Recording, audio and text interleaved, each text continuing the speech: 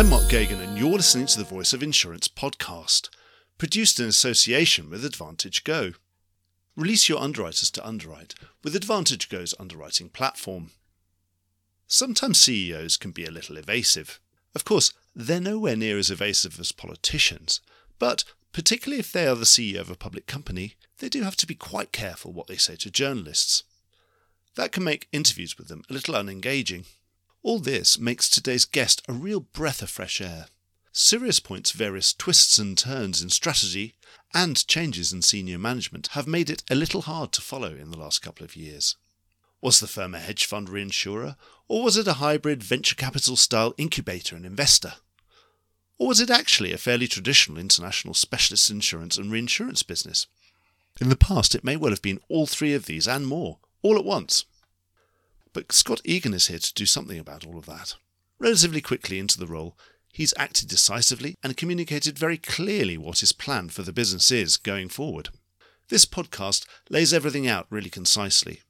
Scott let me ask all the questions I wanted to ask and answered them all very clearly where he could. So if you've been scratching your head about what SiriusPoint's strategy has been all about, allow 35 minutes of Scott straight talking to make things clear. Scott's incredibly direct and engaging, and his communication couldn't be more plain. It's disarming and refreshing, and I highly recommend a listen. Enjoy the podcast. Scott, welcome to the Voice of Insurance. Thank you very much. For those who don't know you, I'm sure most people do know you or know of you. Why don't you just give us a quick career highlights rundown and sort of give us the story of how you came to be where you're sitting now? Yeah, of course. No, I'm happy to. So I've been in insurance 30 years now, Mark, so probably that makes me the most boring man at a dinner party, that coupled with the fact that I'm an accountant by trade. But I've worked across the sector for a long time. I've worked for many of the names that people will recognise: Aviva, Zurich, Brit, Towergate, and latterly I was the CEO of RSA's UK and international business, and prior to that I was the group CFO, and I sat on the main board, FTSE 100 board of RSA. So that's my plotted career history. As I said, I'm an accountant by trade. I've probably spent 2/3 of my career in finance, in various finance roles, and I've spent the other third of that in general management roles. And how long have you been at Sirius now? I've now been 5 months, not quite, almost. Yeah, so I'm coming up on my 5 months anniversary. You coming in feels like a watershed moment for SiriusPoint. There'd been a lot of change, a lot of different transformations, obviously the merger between Third Point and Sirius to create that, and then a strategy, and now a change of strategy with your arrival. How can you distill to us what's your core vision of what SiriusPoint should be? Yeah, so look, we took an opportunity through our earnings call to really re-establish what SiriusPoint is, what it stands for, and some of the things that we're thinking about going forward. So if I start with the first point, which is really I see SiriusPoint as being made up of three core businesses. Firstly, there's the underwriting business, which I've been very strong to emphasise since I came here. And I understand in making that emphasis, that's perhaps a change from the past. The second part of the business, which is our fee income business, which is related to our MGAs. And the third part is, of course, our investment income or our investments business.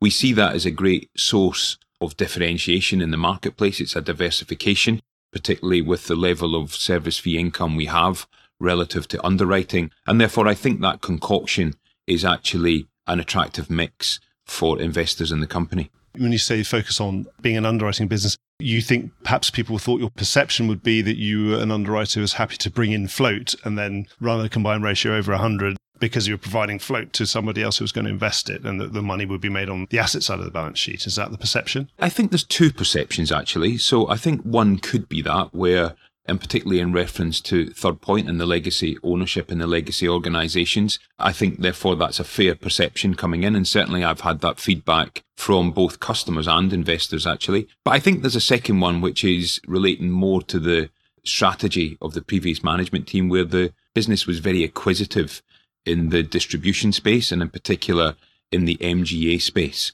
And certainly the amount of deals that were done over quite a short period of time, I think created a perception around the organisation and the direction it was taking. So I was very clear when I came in here that first and foremost, this organisation is an underwriting organisation.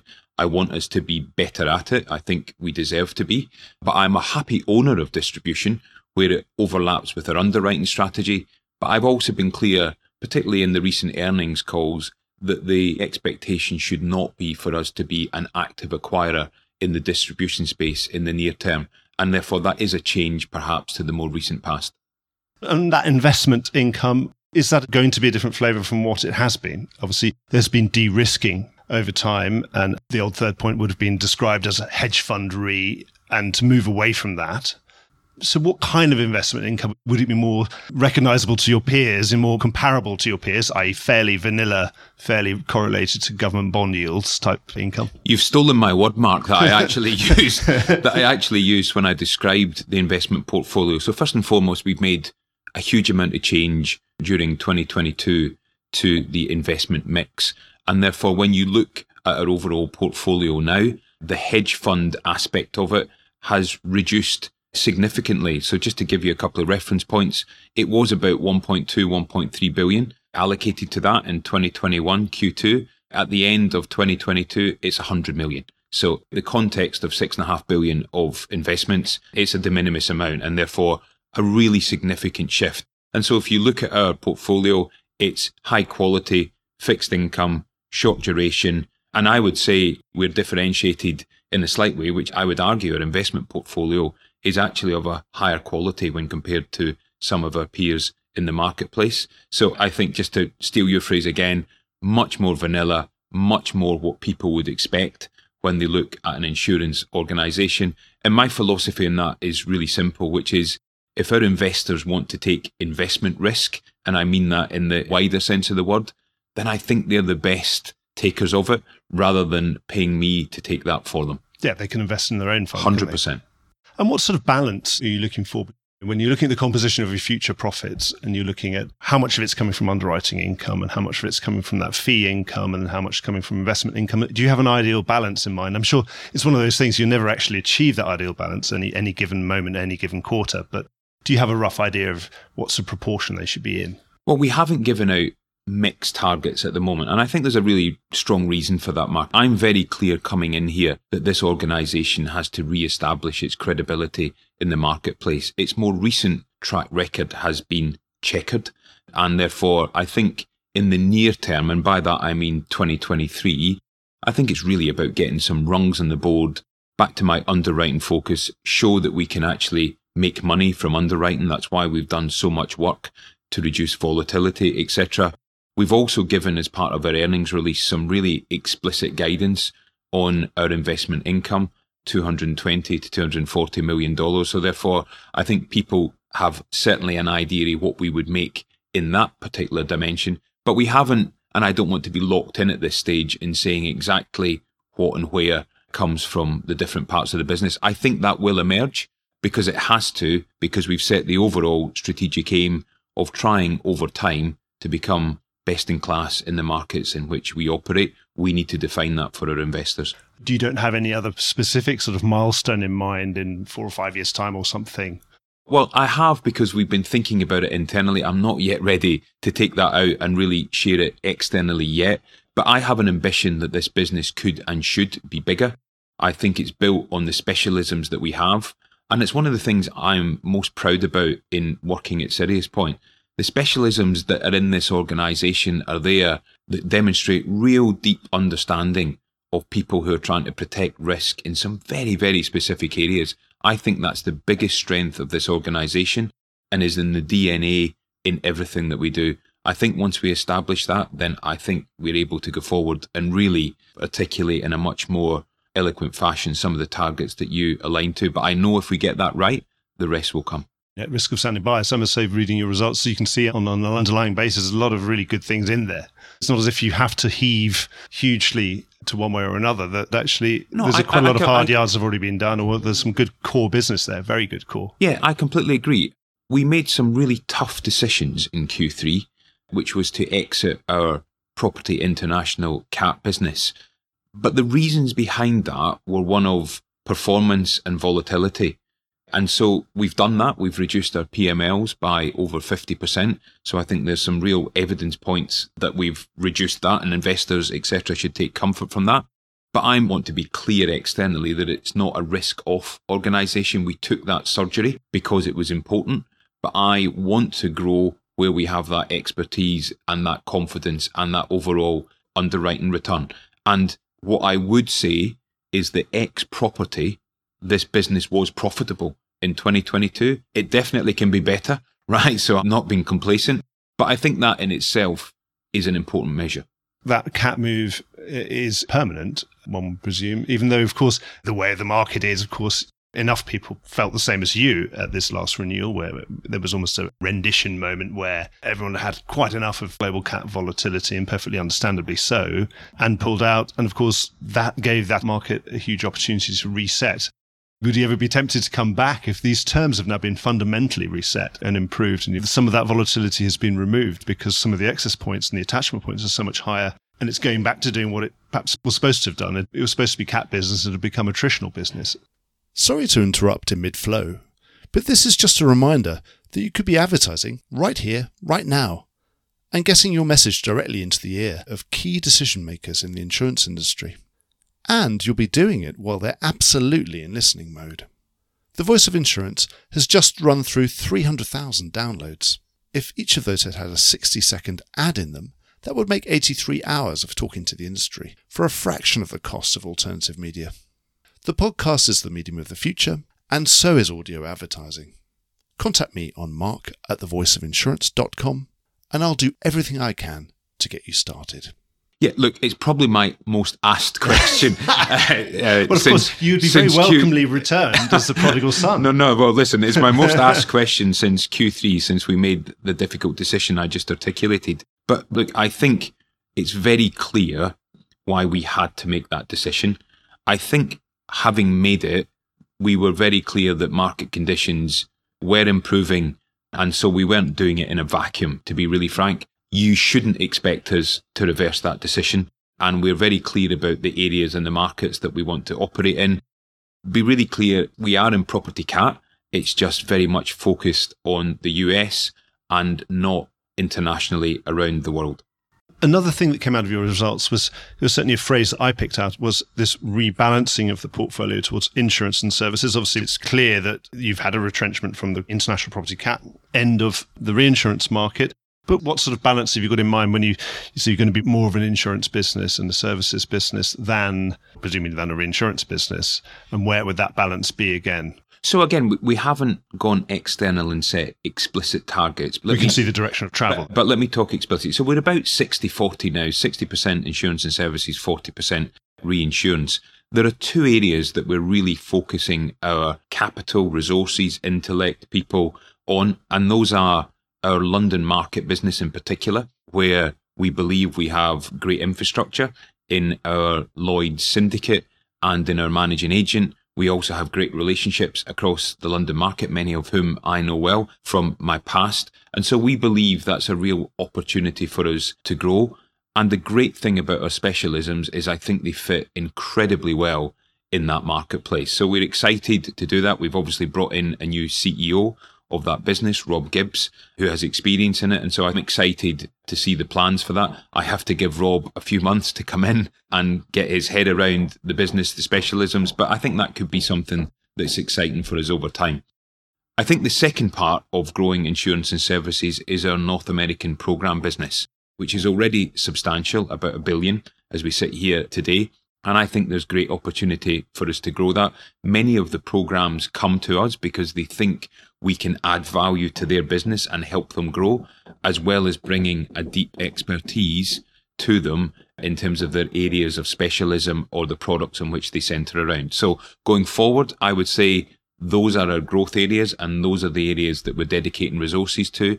And I think in reinsurance, we'll be opportunistic and agile. And I think it's easy to say and difficult to do, but I think reinsurance gives us the opportunity to access those markets in a different way, but we should do that subject to market conditions. And sometimes we'll lean more towards reinsurance if the market conditions are favourable, and other times we'll lean towards insurance and services. But I think strategically that's where we're looking to grow. And presumably it's also sometimes you have to lean to where you can actually access the business, because if it's not available to you via one channel, you might have to lean the other way. Yeah, correct. But I would say if you, big picture, back to your 5-year question, I would say if we were sitting here in 5 years, our insurance and services business will comprise a higher proportion of the group than it does now. But of course, along the way, as always, business ebbs and flows according to economics and market attractiveness. With the program manager, you're talking as a paper provider really there, or as an underwriter who's then sharing that business with other third-party capital? We're really, I think, more than just a paper provider. That's the thing that, as I've deepened my understanding on the business, and it was what lay behind my comment of we really help these businesses grow. We have a deep expertise that we bring to the table, both in terms of product design, market design, distribution, etc. And I think, many of our partners would describe us as being a really excellent partner in helping grow their business. And so, of course, our role is to provide paper and capital to sit behind the risk. But I think it's so much more than that, and that's why people choose to work with us. So someone knows they're coming to you because you're really good at this, you really understand this class, you're going to stick with this class when perhaps if this class, like all classes, go through hard times and unexpected things happen and losses come or whatever, the people come to you because, one, you really know it, and two, they probably think you've got a commitment to it. Yes, look, I think relationships are built up over time. And the one thing about working in insurance, back to my 30 years, is there are good times and bad times, but relationships prevail. And so we'll obviously need to do whatever is right for this organisation at different points in time. But I think I fully expect relationships and profitability of those relationships to ebb and flow as well.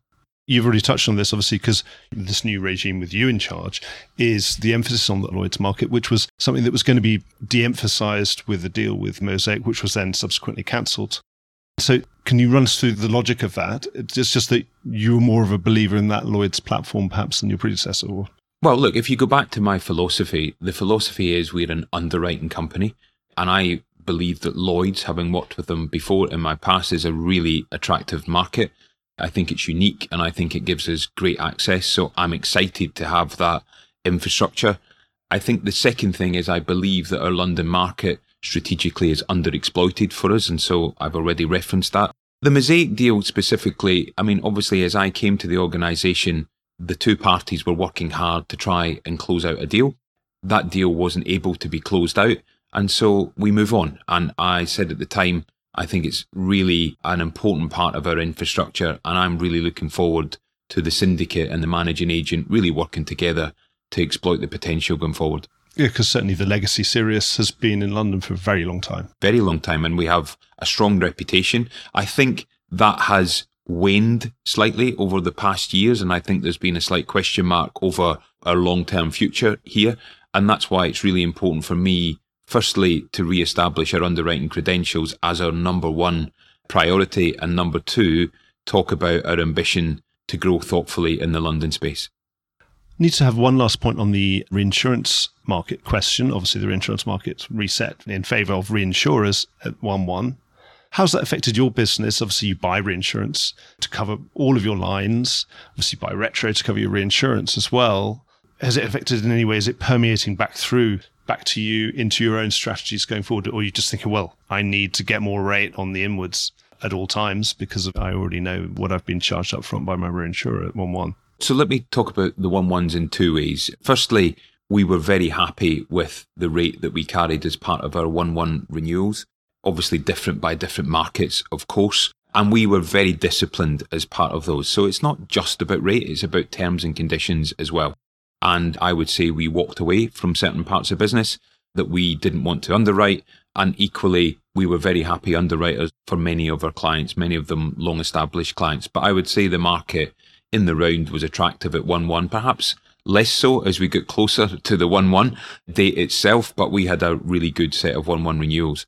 On the retro side, you're right to call it out because obviously that can have an incoming effect. We were really, really pleased with our retro cover that we managed to place at the end of the year. And in most simplistic terms, we actually ended up with slightly better cover at the same price. And for us, as I sort of look ahead, I would say we probably going forward would buy less, but 2023 is a transitionary year for this organisation. And therefore, I think better to have slightly more protection than the other way. But I would sum it up as saying the team did an excellent job on our retro cover. We worked with many established partners who we've worked with for many years. I think it was a great vindication of our balance sheet as well, and the trust that they have in our underwriting and reserves. So really pleased, and we go forward into 2023 with good protection around our balance sheet. Oh, obviously you had much trimmed PML, of course. Yes, of course. Yeah, but that's my point around potentially we bought too much retro cover, and we'll review that at the end of 2023. Also, I suppose as an incoming CEO, is it just good to know that you're less likely to give nasty surprises in the next few quarters while you kind of establish a rapport with some of your investors? I think it's less to do with me as a new CEO, actually, and more to recognise that the track record is checkered, and therefore to re-establish the credibility of the organisation needs us to make sure that we've got adequate protection wrapped around us. And as I say, I think we've probably lent into that a bit more this year than we otherwise needed to, given the PML reduction. But it's a transition year. And you're absolutely right to say I'd rather have protection against surprises than need to explain them, particularly during that transition year. It's not indicative of greater overall risk aversion, for example? No, not at all. So we'll relook at that at the end of the year. And I think the time to look at that is when you've got another year under your belt, having taken some of the tough volatility decisions that we've taken. We've already alluded to this earlier on, obviously when you were having the grand tour of your main vision for the business, but it'd be good to talk about it in more specifics. Obviously, yes, your predecessor, you alluded to this. I did have an interview on the cards with your predecessor, but it didn't actually happen in the end due to circumstances. And one of the questions I would have asked at the time would be, what is Sirius going to become at some point in the future if all this works out? Are you a sort of insurtech investor or VC or an incubator, or that seems to be a part of your business model now? One, is that a fair description of the investments that this business have made in the last 2 or 3 years? And you've said that those are unlikely to going to be part of the future, but obviously you've got a lot of investments on the books and presumably you're going to carry those through and hold them on. Look, let me talk about the strategy from this point forward, because I think it's really important. Let me emphasize something I've already said, which is I am a happy owner of distribution, but only where it overlaps with our underwriting footprint. And therefore, you should infer from that, and I'm going to use your phraseology here, which is you won't see us being potentially investors without underwriting and perhaps a bit more VC-like. Those are not investments we would make going forward. So we will only do it where we think it really helps us from an underwriting and distribution perspective, which I hope makes strategic sense. The second thing I've said, and I've tried to be very clear about to give guidance to the market, is we have 36 investments in MGAs. 5 of them are consolidated within our accounts, i.e. we have either a majority shareholding or we own them 100%. Those generate over 600 million of premium to our underwriting business, so they're significant and they're important, and I think people can understand the strategic rationale for them. But without question, we have too many. And so my belief is that we need to be more focused, and therefore we need to challenge ourselves about the long-term ownership of some of these investments. And so I would say over time, you should expect us to have stakes in less. And in the near term, you won't see us make any investments in distribution. Otherwise, I'm adding them as quickly as I'm taking them away, which would sort of defeat the purpose. So this is about focusing the organisation. I think fewer and deeper gives us the best chance of strategic success. But it is the second pillar of our organisation as well. We make nearly 40 million of profit from our consolidated MGAs. Those are obviously capital light earnings and therefore can be a really attractive part of the overall organisation. But I've tried to be clear in those points as part of our year-end earnings, because I think it is really important to clarify perhaps a separation between the strategy of the past, as you alluded to it, and the strategy going forward. But we shouldn't be expecting to see you out in the market making active attempts to sell these investments. It sounds more like you're going to allow them some to mature, some to thin out naturally, that kind of thing. I'm not going to comment on our processes or our timings specifically, and I'm certainly not going to name individual MGAs. That would be particularly wrong to do that. Look, we will act in the best interests of our shareholders, and therefore, if someone came along and made us an attractive offer, we would obviously consider that. But as I say, the key point is we will have less over time, which allows this organisation to really focus on the MGAs that we think can help shift the dial and overlap and complement our underwriting strategy. And how long do you think it would take before you're in a position to entertain any new MGAs at some point in the future? Haven't set that guidance. I mean, new, probably more traditional, No, I haven't set the guidance because in truth, you should never be completely black and white on things, because if a fantastic opportunity came up, we would of course look at it. But I'm trying to dispel the myth that we'll be volume purchasers going forward. But we've got some amazing growth stories in our distribution partners. If I highlighted people like Arcadian as an example, where we have an investment in that business, the growth profile is fantastic, the relationship is fantastic, and we're really strategic partners, to name but one. So if an opportunity like that came along, I would be pretty daft to be so belligerent on the strategy that I wouldn't look at that type of opportunity. You've just announced this loss portfolio transfer transaction, very substantial one, with Comp Re. Run us through it. No, we're really, really pleased. And obviously, it's a big announcement, both for us as a company, but also in the marketplace as well. And really, the rationale behind it is really clear. This is about aligning our balance sheet with our go-forward strategy. And as you know, in Q3, we announced some quite significant closures in our property international cat business. And so primarily, that's what this loss portfolio transfer relates to. And I think it's a really positive message to our investors, which is look forward, not backwards. It gives finality. And I think it really draws to a close that chapter in SiriusPoint's history. And so we're really pleased with the deal that we've done with Comp Re, a partner who we've worked with for a number of years as well. So we know them and they know us. And we're working really hard now to close the deal out by the middle of the year. Well, so you moved pretty fast. These are fairly recent reserves. And also it's a fairly recent decision you took to pull out of that line.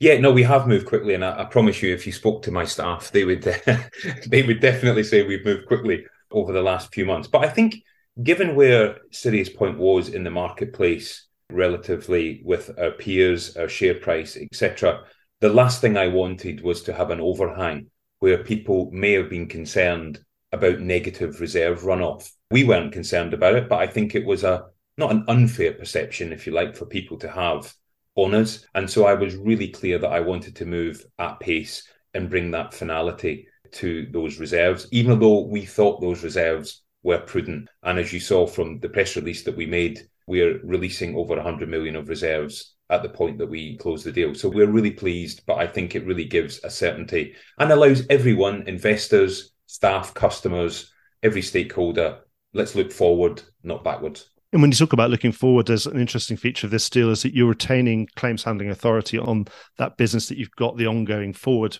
relationships with. I'm not sure that's always common in an LPT structure like this. Is that something you had to sort of insist on? It was something that was important to us. And for us, we have got many existing relationships that are broader than just the classes of business that we are including in the LPT, for example. And so for us, it was just an important customer principle where we have live relationships that will be ongoing.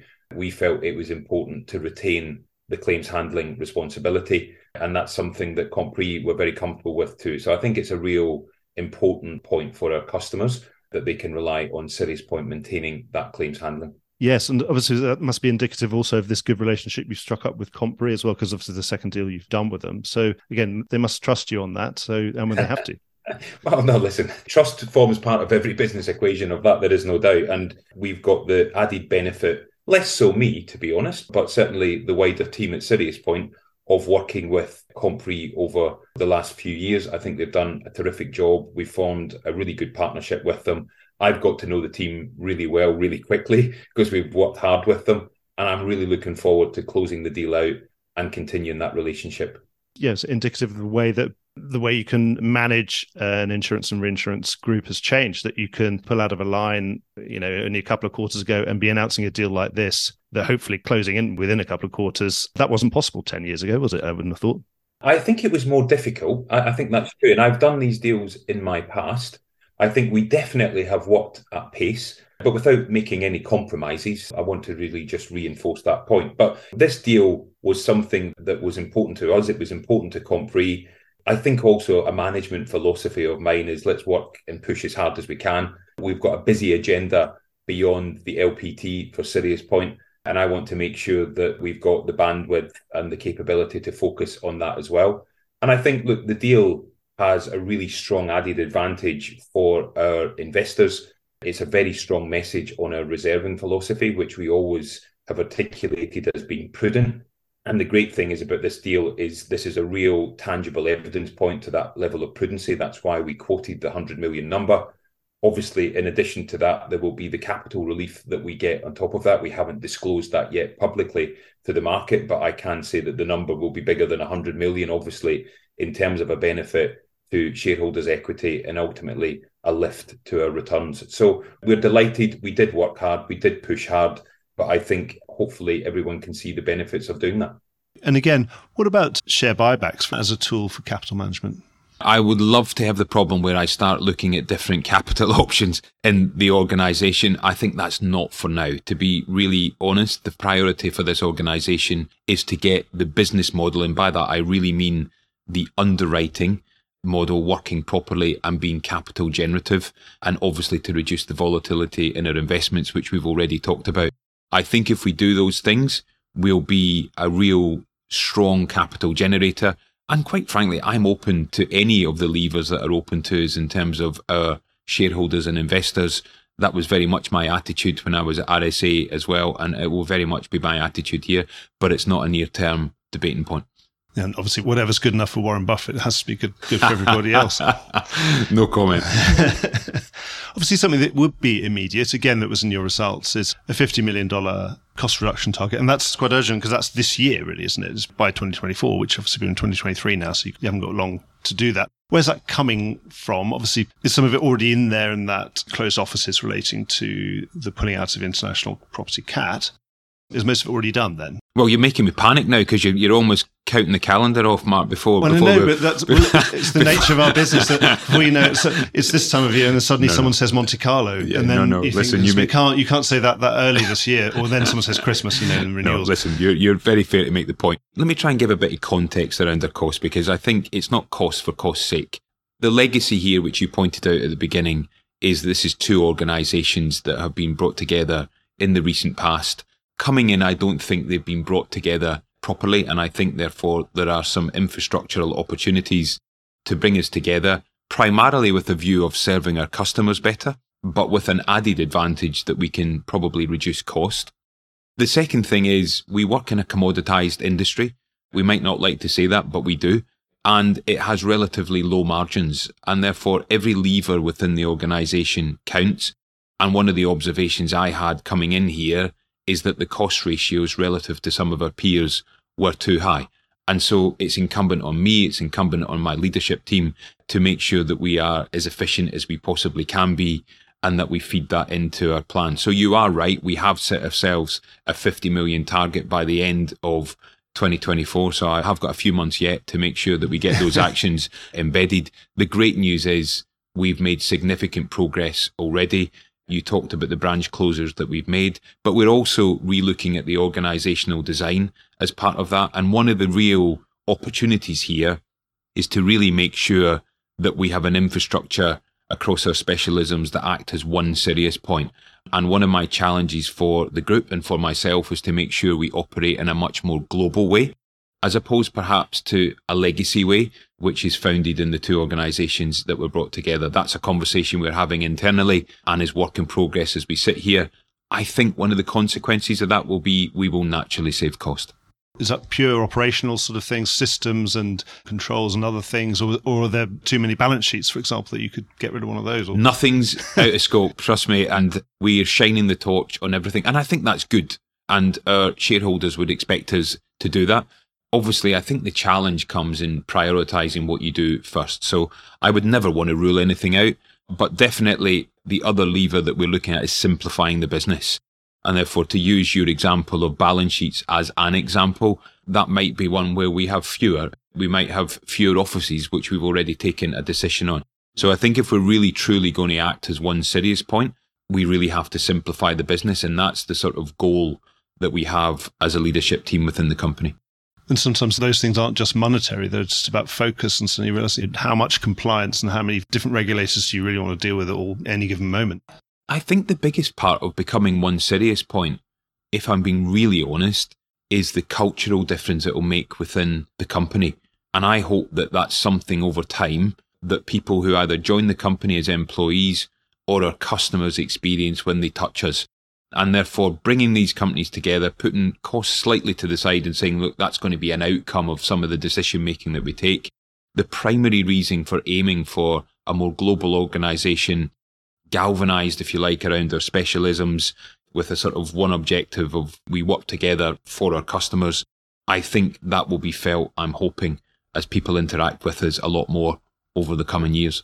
I suppose something that probably is at the heart of that cultural difference within the organisation, or, the two legacy organisations, that one was very, very different, was a hedge fund model, completely different from one of the most traditional insurance and reinsurance models that you could imagine, and sort of very, long-standing, not quite as traditional as RSA, but almost. So how does that relationship with Third Point, where does that go? Now, obviously, you're not a hedge fund re anymore, so you now de minimis invested in hedge funds like everybody else.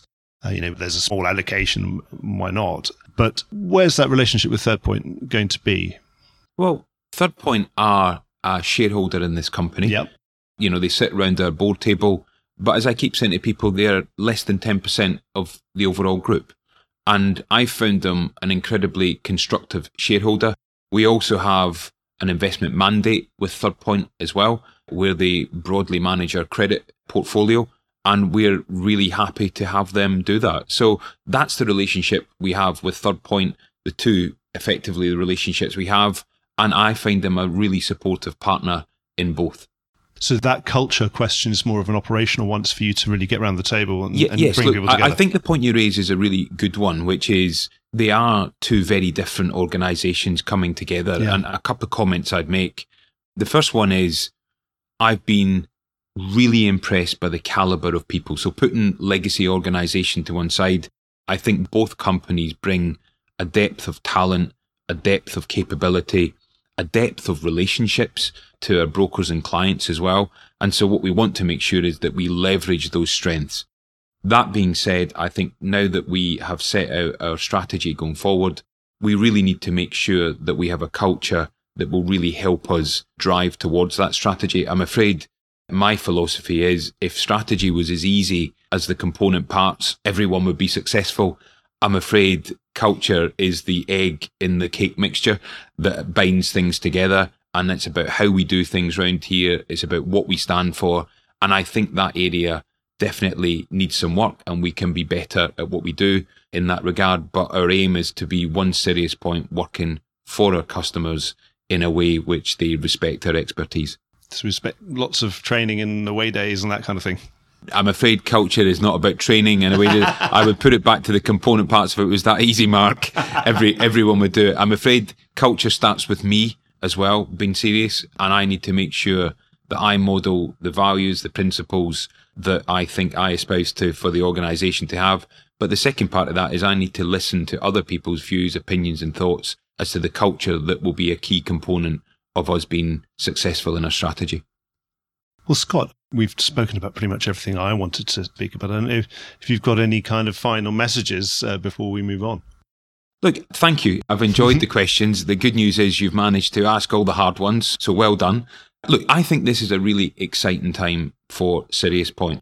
When I joined the organisation, one of the outside-in views that I had was this was a great company that deserved to have better outcomes. I would say, having been in the organisation, that has been strengthened hugely. And so I'm hugely excited to work with my colleagues in really helping SiriusPoint achieve its potential in the near term, the medium term, and the long term. So I think the future's bright. Scott, thank you so much for your time. Thank you, Mark.